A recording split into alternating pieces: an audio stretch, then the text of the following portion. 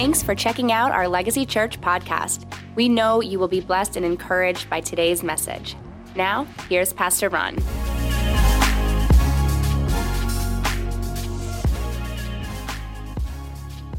We're living in a time, it's strange. I mean, it feels strange. It still feels strange. I'm not sure we'll ever get used to what we're experiencing right now. And it's so easy to really get overwhelmed by the bad news.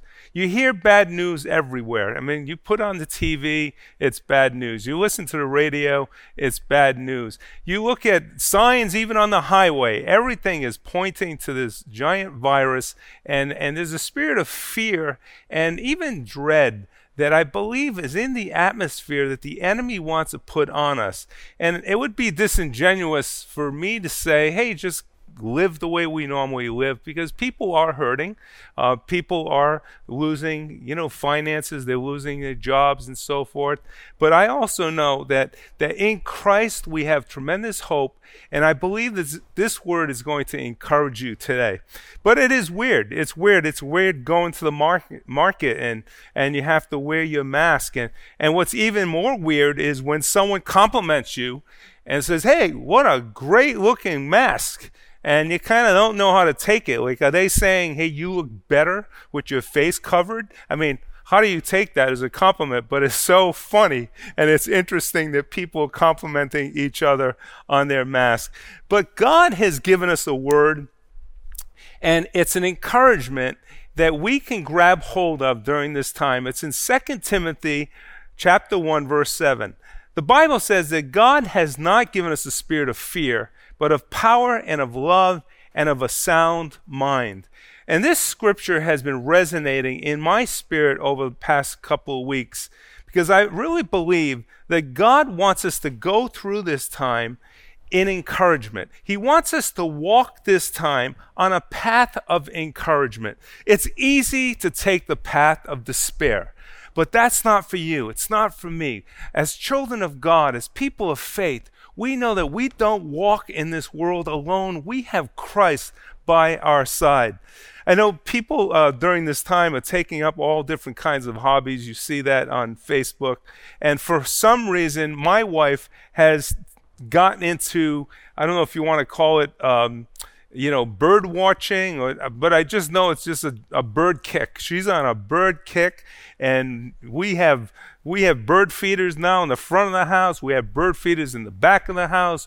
We have all kinds of bird feeders. We have hummingbird feeders, and now she's got me putting oranges out for the birds. I'm saying, Lori, these birds are going to have to go on Weight Watchers if you keep doing what you're doing.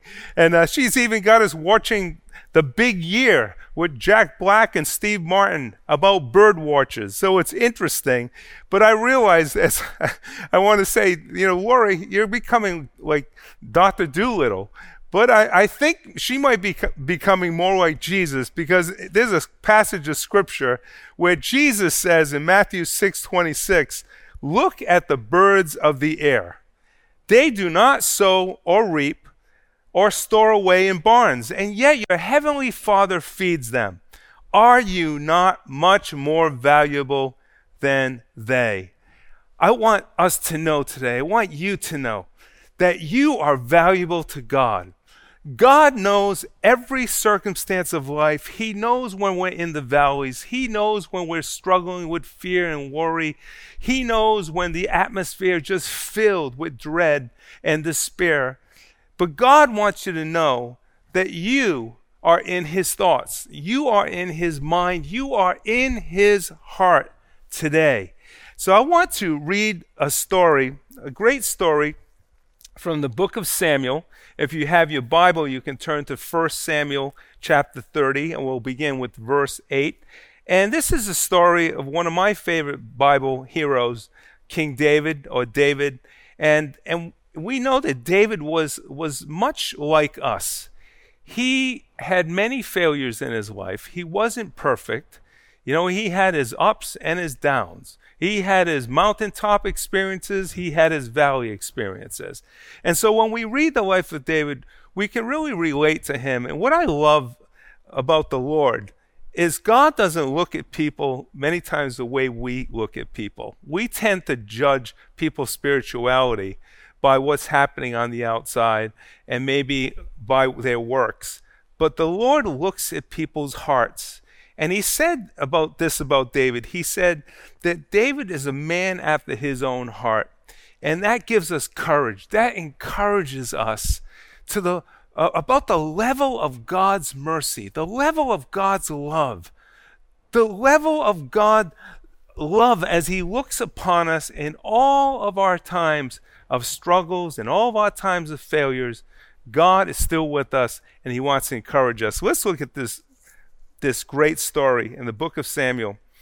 I'll begin reading from verse 1. David and his men reached Ziklag on the third day. Now the Amalekites had raided the Negev and Ziklag.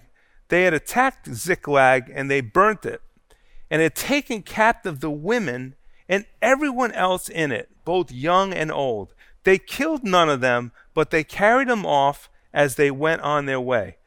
And when David and his men reached Ziklag, they found it destroyed by fire, and their wives and sons and daughters had been taken captive. They enslaved their families. So David and his men, they wept aloud. They cried until they had no strength left to weep. And David's 2 wives had been captured, Ahinoam of Jezreel and Abigail, the widow of Nabal of Carmel. And David was greatly distressed because the men were talking of stoning him. His own men started rising up and putting blame on David, even though it wasn't his problem. Each one was bitter in spirit because of his sons and daughters. But David, listen to this, David found strength in the Lord his God. In the King James Version of the Bible, this sentence says David encouraged himself. He encouraged himself. Then David said to Abiathar, the priest, the son of Ahimelech, bring me the ephod. Abiathar brought it to him, and David inquired of the Lord. And he asked the Lord, shall I pursue this raiding party? Will I overtake them? And the answer was, pursue them. Pursue your enemy, he answered. You will certainly overtake them, and you will succeed in the rescue. And we know that David ended up gathering the spoils from going back after his enemies, and he was replenished even more so than what he had. So here's a story of David, a mighty ruler, anointed by God. He has 600 warriors. These are the toughest guys. They are killers. And they come home from battle with all their spoils, probably exhausted, so excited to be home. They're used to having one victory after another. When these guys would come into town, everyone would cheer them, and they're excited for their families to be back together. And what do they find? They find their homes destroyed. They find their community ransacked. Their children and their wives were taken into slavery. It was an unexpected event. It was an unexpected attack. Not unlike our world today, where it seemed as though everything was at the height of prosperity and happiness and people having jobs, the lowest unemployment rate, and to over now 20 million people being unemployed. There has been a surprise attack against our nation and the world. But what does the Bible say? And this is what I want to talk about today. The Bible says that David encouraged himself. David encouraged himself. There will be times in our lives where nothing and no one can give you what you need in your spirit. You can't turn even to your spouse. You can't turn to friends and family, even your church, to give you what you need to do for yourself. David had to encourage himself. See, to walk on a path of encouragement doesn't mean that you will not experience sorrow. Matter of fact, the Bible talks about Jesus being a man who was acquainted with sorrow. In Isaiah 53:3, the Bible says he was despised. He was rejected by mankind, a man of suffering and familiar with pain. But when you read the words of Jesus, he was the most positive, hopeful, encouraging person to ever live on the earth because he encouraged himself. See, David and his mighty men weren't in a place where they weren't experiencing sorrow. They didn't just throw their brains away. They experienced sorrow. The Bible says they cried. They experienced emotional oppression. They cried. They wept. There will be times in our life where there is nothing that we can do but cry. You suffer loss. There's much loss happening right now. What do? People cry. We experience sorrow. We have emotional hurt. David had lost their homes, their wives, their children. See, many times when we experience sickness, when we experience financial pressure, stresses of life, struggles even with marriage and with our kids, it will bring you to a place where you just need to cry. And it's okay. It's okay to cry. But the good news is that you will always get through a trial and a tribulation. You will always get through times of trials, tribulations, sorrow, unexpected negative happenings in our life, like what's happening now in our world. We will get through as long as we stay with the Lord on the path of encouragement. To stay encouraged, to learn how to encourage yourself, which I'm going to talk about and give us keys on how to encourage yourself. I remember thinking back in my life of a time where I did a lot of crying. I did a lot of weeping. And I was under such emotional pressure because of financial issue that I was dealing with. And I've shared this before, where I just felt the weight of the world on my shoulders because I didn't know what to do. There was nothing I can do. I was ready to lose everything that I owned. And I remember walking out into a field and just crying and weeping and asking God, will you help me? I remember coming to church early in the mornings alone in the sanctuary and just crying and say, God, will you help me? You know, even tears are created by God. Tears are created by God to cleanse us, to release us from sorrow, from fear, from worry and despair. And it's many times at the end of your tears where you see God begin to work. So I want to today give us 3 ways to encourage yourself. 3 ways to encourage yourself. Number 1, call upon the person that Jesus has sent to us to encourage us, and that is the Holy Spirit.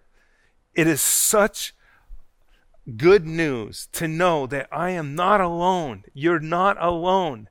Jesus said, I will not leave you as orphans. I will send you a helper. I will send you a comforter. I will send you someone that will encourage you. But I think many times the name Holy Spirit doesn't come to our lips. We're not even thinking that the Holy Spirit is by my side. He's within me, that I have a friend who's with me. I have God who's with me in the form of His Spirit. The Holy Spirit, the person of the Holy Spirit. See, if someone's breaking into your house, you call the cops. If there's a fire in your house, you call the fire department. Well, if your spirit is overwhelmed, if you're under tremendous pressure and despair is trying to get upon you, call the Holy Spirit.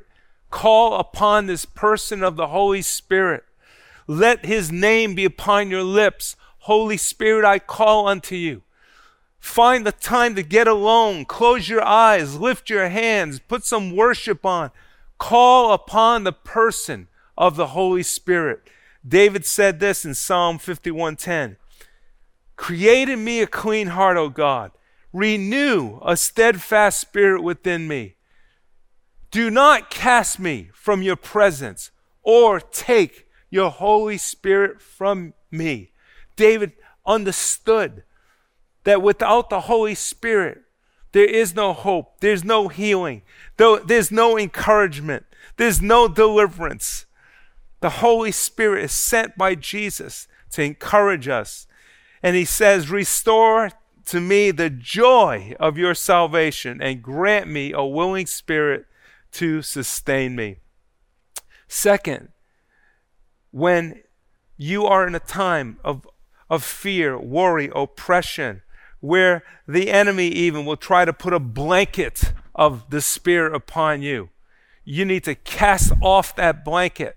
Call upon the Holy Spirit. And secondly, begin to remind yourself of God's goodness and mercy in your life. Begin to think back of every good thing that God has done for you. See, David, I'm sure, had to remind himself. His house was burned down. The houses of all his friends were burned down. His family was enslaved. He had to remind himself, I remember, God, when you were with me, when I was facing another giant, his name was Goliath, and you came and you gave me power, Lord, and you came and you walked with me. You came and you gave me strength, God. You came and you anointed my 5 stones. You know, I think it only took David 1 stone to kill the giant. And there were 4 extra stones. Maybe because God always gives you more than enough to handle the problems that come your way. So when despair tries to get on you, begin to give thanks to God. Ask yourself, am I out on the street begging for bread? Because I'm sure with the Lord you're going to say, no, that's not true. God has supplied my needs. I might be struggling, but God has met my needs because God keeps his promises. I was just speaking to a few people this week that were giving me their testimony of coming into our church, and they were bound by alcohol and addiction, and now they're free, and they're so thankful to God that God has set them free from addiction. We have to remember even the joy of our salvation. Sometimes we have to go back to our salvation and think, where was I before Jesus? Where was I? Where was I heading before Jesus? Start to think and remember the good things that God has done for you.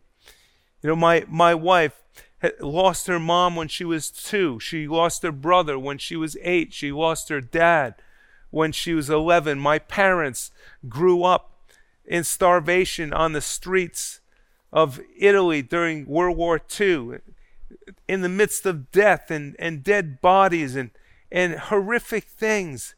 But how did they stay secure? How did they stay sane? How did they walk in blessing? They encouraged themselves in the Lord. They held on to God.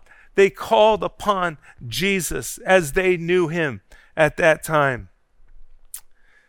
See, David did not let despair overtake him. He would not allow the enemies of his life to rule over him.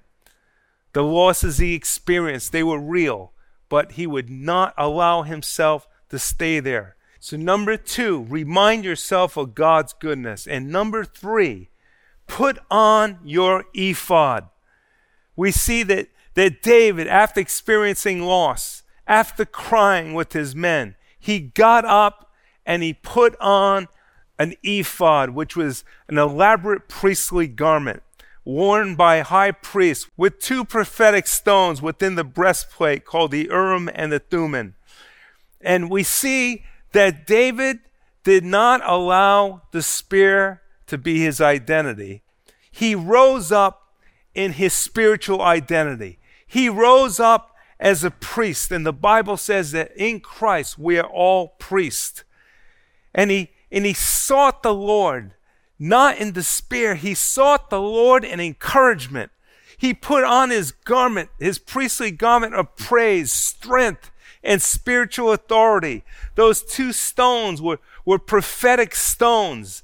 And he put on his prophetic mantle, his spiritual identity in Christ. See, there'll be evil powers in this time that will try to rule you.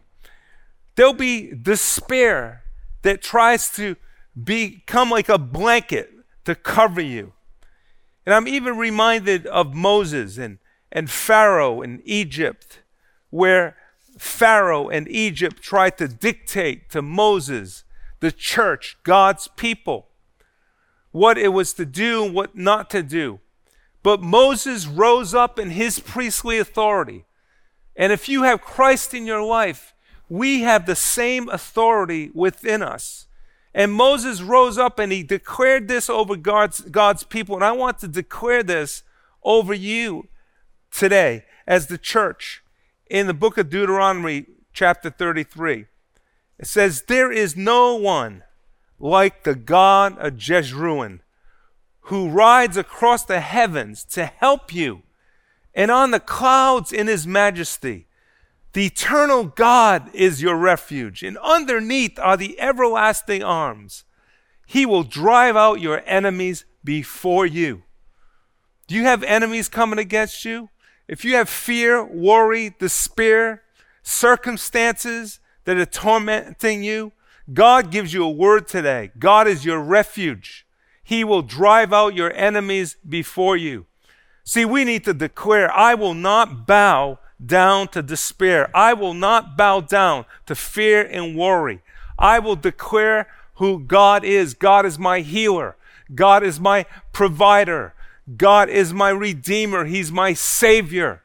He's my deliverer. He rides across the heavens, the Bible says, to help you. He rides across the heavens to help you.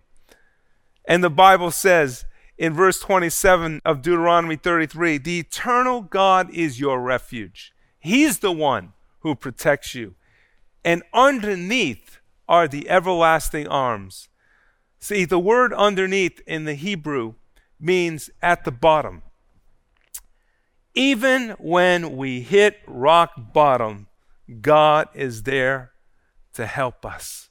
Even when we hit rock bottom, because we're on the road of encouragement with the Lord, God is there on that road to help you. Corrie ten Boom said, "There is no pit too deep that God isn't deeper still." One of my favorite quotes.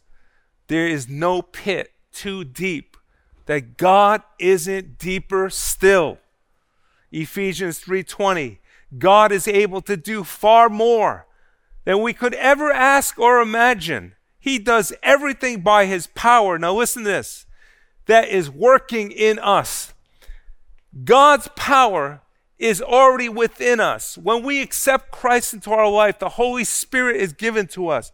His power is within us. And with that power, we have the ability to encourage ourselves. Will there be times where we experience loss? Will there be times where we cry? Of course. We live on this earth. Is this a time of worry and fear that's being communicated in the atmosphere? Of course. Of course. We're all experiencing that. But we have victory in Christ. And there might be a time in your life, and maybe it's now, where you're weeping because of a certain circumstance. But I want to encourage you today to put on the garment of encouragement. Put on a garment of praise. Get up. Wash your face. Get on that path with the Lord. Call upon the Holy Spirit. Remind yourself of the good things, the mercy that God has given you in your life. As you think, God will remind you of all the times that he's rescued you, all the times he's been with you. And number 3, put on the ephod. Put on your identity in Christ. Put on a prophetic mantle where you start declaring the truth of God's word, who God is in your life. I want to pray for you if you need encouragement today. And I first want to pray for those of you who've never accepted Jesus Christ into your life. You are watching this program because God has brought you to this broadcast, and he's reaching out to you at this time. It's not coincidence that you're watching. And I want to give you the opportunity to invite Jesus in your life, because the Bible says that He died for our sins, that God so loved the world, He gave Jesus, His Son, for us, for our sins, for our mistakes. And He loves you. There's no sin that He can't forgive. He is a gift to the world, but it takes us receiving Him. It takes us in our free will, not being coerced, but in our hearts asking, God, will you come into my life? Jesus, will you come into my life? I'm tired of doing life alone. The way I've been living isn't working. I need God. I need His power. I need His love, His endowment of the Holy Spirit in me. Will you pray this prayer with me? Because as you pray this prayer, the Holy Spirit's going to come into your heart, and Jesus will forgive your sins and give you eternal life in heaven. Let's bow our heads and pray. Just repeat these words after me. Dear Jesus, forgive me of all my sins. I've received Jesus as my Lord and Savior, and I ask you, Lord, to fill me with your Holy Spirit.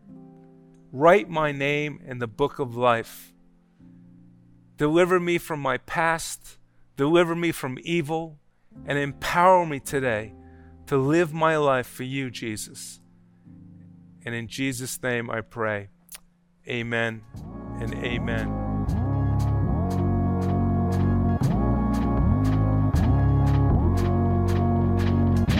Thanks for listening. To hear more messages like this one, make sure to subscribe and check out our podcast channel for past episodes. And if you like what you're hearing, consider rating it and even sharing it with family and friends. It helps so much. For more content from Legacy and to connect with us, go to legacychurchri.com. The best is yet to come.